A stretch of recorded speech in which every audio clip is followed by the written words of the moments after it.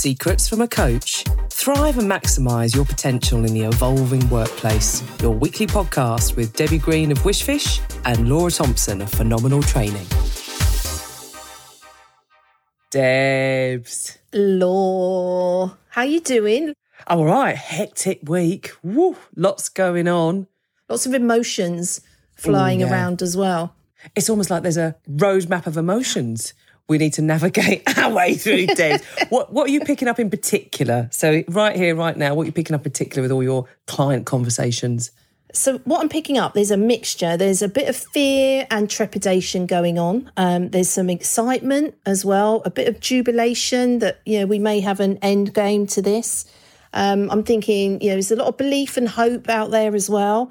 And I think whereas before we had real highs and lows that were happening every sort of day, literally hour on hour, they sort to be stabilising at the moment as well. So lots of people are, recognising the emotions that they're going through and trying to stabilise a bit more. And that's what it feels like at the moment. Yeah.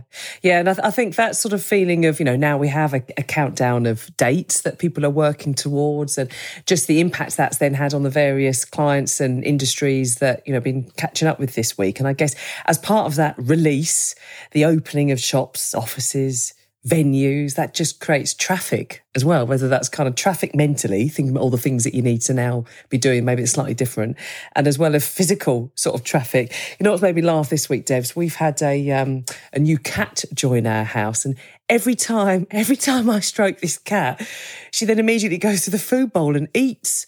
And I'm thinking, this cat is comfort eating because she's sort of dealing with the change of, in a new house, new people. And just every time something happens, she just then immediately then goes to eat. And I'm thinking, how many people are kind of going to the fridge a little bit more this week? Or, what does that mean in terms of our different ways of coping with what is going to be probably quite a choppy, full-on 6 weeks? There's going to be quite a lot of stuff to deal with, and what's the best way to set us up so we feel equipped and empowered to be able to deal with that well, I guess. Yeah, and I think it's also knowing that your emotions are your emotions. Noticing your inner state, I think, is really important. Our emotions are there to keep us safe, basically, and they come as part of us, as part of our human package that enable us to sort of make sure that we are keeping ourselves okay with that. And it's it's that bit where we feel things first, then we think it. So if we can ensure that we can't stop those emotions that are happening, they're there to alert us. And when we look way back in time, they were there that, to sort of indicate a way of how we might be able to navigate our way through whatever was happening. So, that feeling of, shame was about, potentially letting your tribe down and trying to fix it. And it was a bit of a warning to us that we weren't actually pulling our weight. So again, it's that bit, we can't stop it. But as I say, they're there to alert us as to say, right, what do you want to do now as a result of this, as an example of that?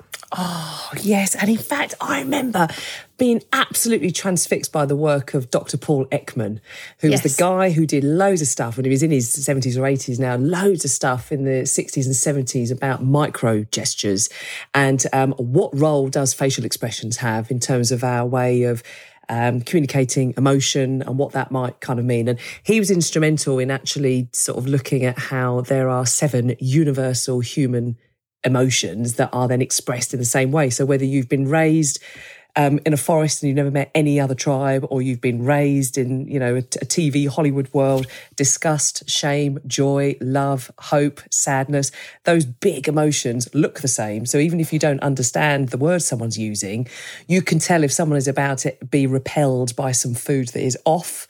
You would know that that was their way of emotionally communicating, don't touch this food, sort of with it. And what was just so fascinating about, we delve a little bit deeper about this, is how not only are emotions a projector, so they project outwards to the world what's going on for you emotionally, but they're also a console. So if you put your face into a happy expression, you will just then feel a very sudden uplift because your brain can't compute that you're outside face is showing one thing, without that emotional connection with it. So I think there's some really interesting, tips we can take from that in terms of managing that roadmap of emotions, how much control we do actually have over how we feel about stuff. It's not just automatic. We can actually kind of retrofit our emotions depending on how we move, the way we express ourselves. I think you're right. It's that bit that says, how am I going to respond to that? And it's thinking about, what do I know that's going on? What are the warning signs? And actually, what can I do? It's your thoughts that will tell you the story, but it's our interpretation of the feelings or thoughts that will either keep them around for a long time, or, they move through it and we actually find a different way and go down a different path that's going to actually be better for us. 40% of that is to do with how we think about those emotions as well. So, if we can capture what is that emotion, what am I feeling right now, and is that helping me or not? And then it's a choice as to what do you want to do about it. I mean, it happens like in a nanosecond, but it's enough if we can slow that process down so we're conscious about it. We can then, if you like, put that control back in a way that says, yes, I'm upset and sad. What's that all about? Or yes, I'm joyous. What's that all about? And how do I either continue to be happy and joyous, or how do I change my state so I don't feel as sad as I was? Totally. And of course, what has just been so interesting seeing since March 2020 is how these kind of big ticket leadership principles, confidence principles were all sort of written pre-pandemic, because my immediate thought then was thinking, none of that research has been done in a masked environment. So our ability to go on a train and work out, is this a friendly crowd or is this, an unfriendly crowd? So much of that ability to decode strangers, to work out who a friend, who a foe, is through those facial expressions. And it just sort of struck me, actually, part of the changing conditions as we get released is dealing with these, we're all used to it in a supermarket and in a potentially leisure way, but there'll be plenty of people who have had to learn how to work and interact with a mask, but potentially someone who's about to go back into working in a shop or in an office or in a venue. It's that ability to still feel confident, even if you're using less data to be able to work out the people around you. Yeah, and I think it's also how can we feel safer, I suppose, as well. When we're dealing with stuff like that, checking in with our emotions and then obviously they're there to make us feel safe. But how do we feel safer, as we go through? And I suppose, as you've been talking around that a bit, Laura, around, we love a good acronym, don't we? Around we do love a good acronym. So I love the fact that we were able to talk about our emotions and then come up with this as we were sitting there chatting away about how do we make ourselves feel safer? And, that bit that we've done where we've potentially been suppressed, as you say, over since March, we've been kept down. So being suppressed around what we're doing. And, as you said, just have to look at what's gone viral over this last this last year to see how people have been behaving to being suppressed in that as well. Eating biscuits, drinking wine, gorging on Netflix, getting DPD delivery drivers arrive at their house. Exactly. That's how people have been coping. That's how we've been coping with it. But then as we're coming out of it, I suppose, we're sort of moving into that anticipation of what's next. What does that look like? Excitement versus trepidation that's going on. And that's the bit that we're seeing in individuals as well. And I know, when I was talking to you about it, you were talking about the, consciously incompetent. And I can't remember what you said now. Was it something about grabbing stuff or something? But you'll have to tell me. Yeah. So if as part of that anticipation is you don't quite know what you don't know yet. So the from a learning theory point of view, that's the stage you're unconsciously incompetent. But I sort of say that, if ever you're learning a new skill or having to acquire a new habit, you got the swingers and the grabbers. So you got some of us. That was right. Yeah, you got some of us who in that particular skill or whatever's happening thinking, I can't wait to swing across and cross that valley of the unknown because it looks really exciting over there, so let me swing across. And then there might be half of us kind of going, ooh, but this is the side of safety and I'm going to kind of grab on here. And then actually what happens when you learn something, if you anyone here who's ever learned how to drive, the first test, the first driving lesson, actually it's a bit of a reality check. So it's either better than you expected or worse than you would expected because you hadn't maybe thought through what it might be. But I think that's a really interesting time we find when people are coming on sessions of ours. That invite process is really important so people know what to expect. Otherwise, they sort of get really nervous about coming on, for example, a presentation skills course. Yes. There's a lot of people who will worry about coming on a presentation skills course. So part of that invite process is to be able to, as people are anticipating that event, feel a little bit more comfortable about it. And then we ask them to take their clothes off after the icebreaker. You're not meant to give those secrets away about, let's do some voice exercises now. That's the one. Yeah, that's what she calls them. And I suppose then those fears that we have, so if we think, we've been, if you like, going back to the safer, we're talking about, suppressing, being suppressed, that we're talking about then having to move through into the anticipation, but actually there's still a sense of fear that could be going around there, so how do we overcome that fear that we've got as well? And some of the things we could do to make the right decision that's going to help us in that moment to move forward through any fear that we might have that's, fueling our ability to be able to step into that next stage, which is to, explore what's going on as well. And I think that's really important. I think as part of that fear and that exploration process, I'm hearing you spelling SAFE. I'm liking this. You're getting there. I am. I think there's a little 5-step process here. Yeah. But in terms of fears, I remember on the very first coaching training course I went on as a delegate when I was learning the ropes of being a trainer. This is years ago. And just seeing for the first time the FEAR acronym of false evidence appearing real. And it blew my mind about how much do we look around? I guess it's confirmation bias, isn't it? You look for evidence to shore up what you think is going to be. So, sort of thinking, I've got to get on a train, and will it be as safe if there hasn't been many trains running, and this kind of false evidence that we might look, that we sort of grab onto, because I guess we want that security. And even if we're securing it against a fear, it kind of gives you something to sort of shore up against. So I think that's really interesting. And also just an opportunity to look at, there'll be some surface level fears. So the fun, the funny stuff like what we're going to wear and all that kind of stuff. And then there's the deep stuff, what happens if I have a panic attack on a packed train? What happens if I'm stuck in traffic for 3 hours on the M25?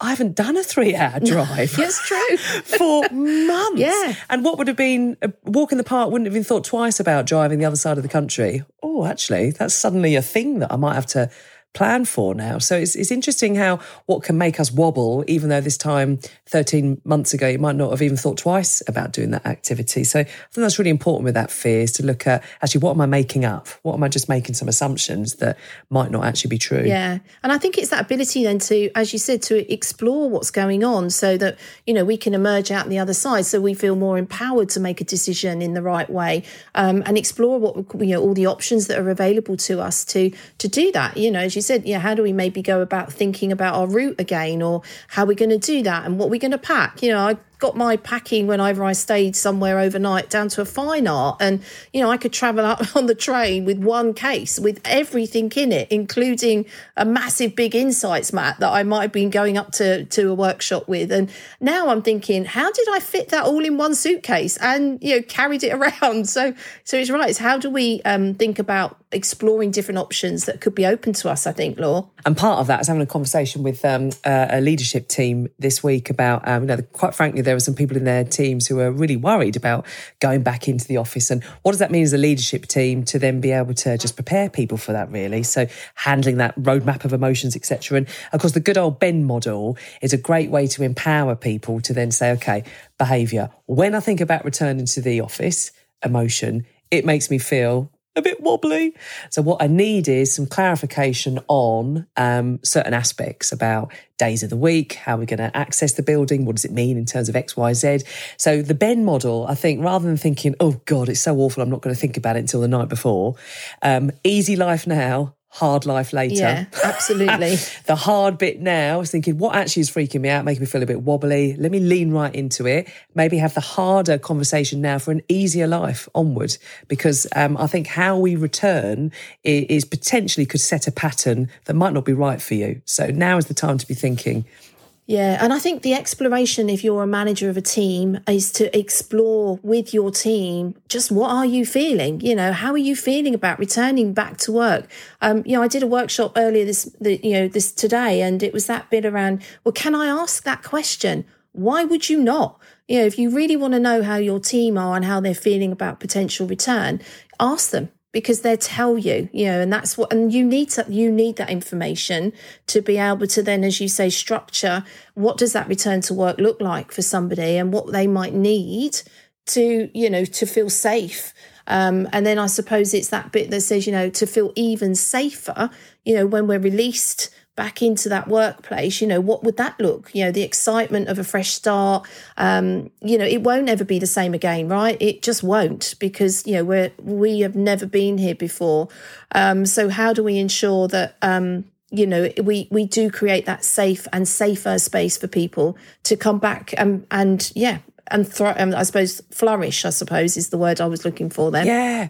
Absolutely, Debs, because even if the job is the same, you're not the same. We're all 1 year older, wiser, had so many different experiences that it won't be the same again. And thank goodness, because that means that if and when some new big wallop of change happens, we're potentially a little bit more equipped for that. So, that's good that we've kind of sort of learned from that. So am I right in thinking we're thinking that the safer model, which is a look at, I love a model, Des, because it means that if you feel a little bit lost, you can think it's okay, it's all part of a journey.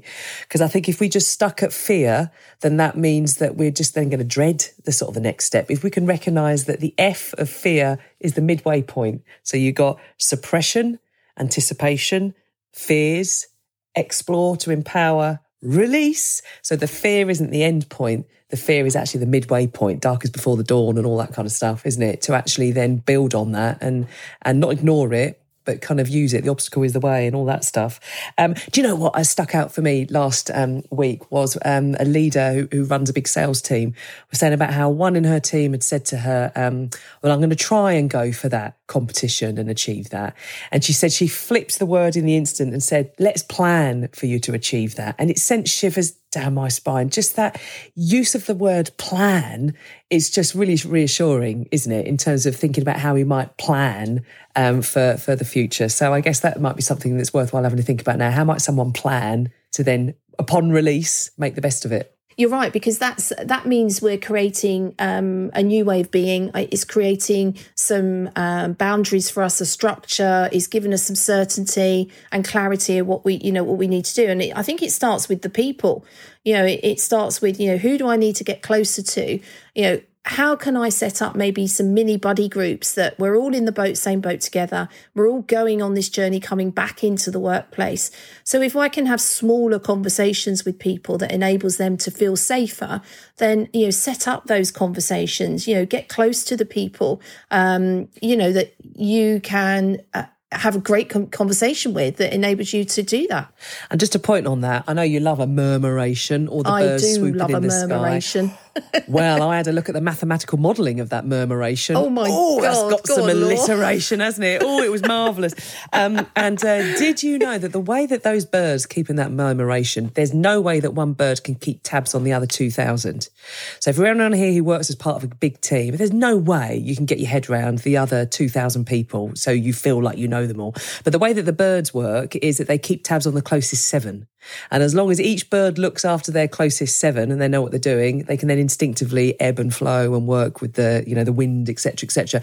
And I thought it was a wonderful way to look at, right, if we're about to have some mass change and everyone's going to go release, then if it feels a little bit daunting with all the people that are around, especially for those people that have started new roles, get close with your closest 7. So you've got your tag team there, your buddy team, whatever you might call it. So it just feels like a little bit more exciting rather than frightening in terms of stepping back into a physical space again together. The amount of people that have joined a new company and they've never physically been, in the same place, I think it will be daunting for some going back and actually meeting face to face. It's been, odd for some. And, we had a joke about it with a company I was working with yesterday. And one of them said, yeah, really, I'm sitting here, but I'm about 7 foot tall, but you can't tell that because, and it's like, because all you can see is from the chest up type thing. And that sort of broke the ice in the conversation. So, yeah, they're all having bets on whether this individual is 7 foot tall or not. So, yeah. And just to then be able to place people, I guess, isn't it? Sort of seeing them 360. Thinking about the location and, what does that mean to you? What does it look like?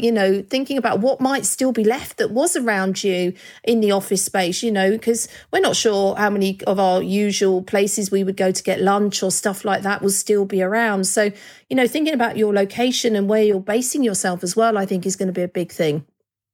Had a catch up with one of the nursery people that work at the local nursery. I say, how do you acclimatise children if there's going to be a change of scenery? Because, of course, everyone's very aware of children's mental health, etc., etc. And they show pictures of this is what the playground looks like. This is where you'll sit and have lunch. And I thought there was something quite interesting that we could transfer across into the adult world. If you've not been into your major city for over a year and you're now going to go back into work, potentially that feels even, that just feels like something that you can't see, you can't place. So do we get on Google Image and just have a look at where is it you're going to be working again and just reacquaint yourself with the visual so you can, recreate that feeling. We've been living virtually anyway, so have a look at it virtually to then start to be able to envision that in your mind, because that's how you would settle a child in quickly to a new environment. And I thought that was a really interesting thing that we could transfer across. If you can't see it where you're going to be, especially if you work for a part of a team that's going to have a different location, can you go and check it out beforehand or even look at it on Google Image, Google Maps or whatever. So I think that location bit's really interesting. I think that's really cool. And then I suppose it's that bit about, what will the first week look like for me? What will I actually be doing? What activities will I be doing as well? Getting a plan in place for that is going to help you feel safer back in that workspace as well. So thinking about what does it look like and what activity will I be doing when I get back in there?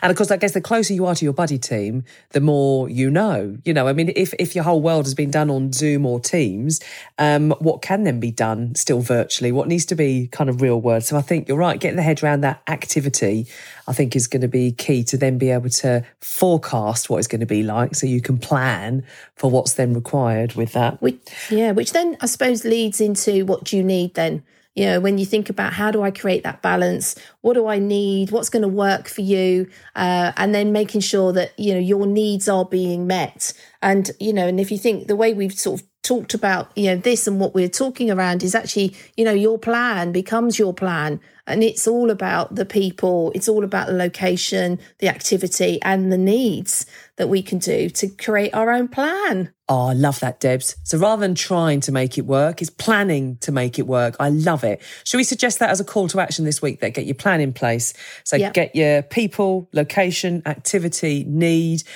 team. That could be a team of 1,000, team of 2. It could be a family team, whatever that team means for you. So maybe that should be the call to action. In terms of the roadmap for emotions, get planning for it to go really well. That's the action for this week.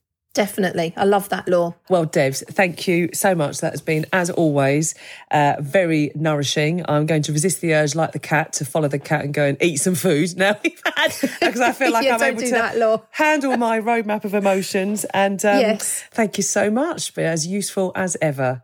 Oh, that was so cool, Law. Love you lots. So see you next time. Love you. Bye. We hope you've enjoyed this episode. We'd love to hear from you.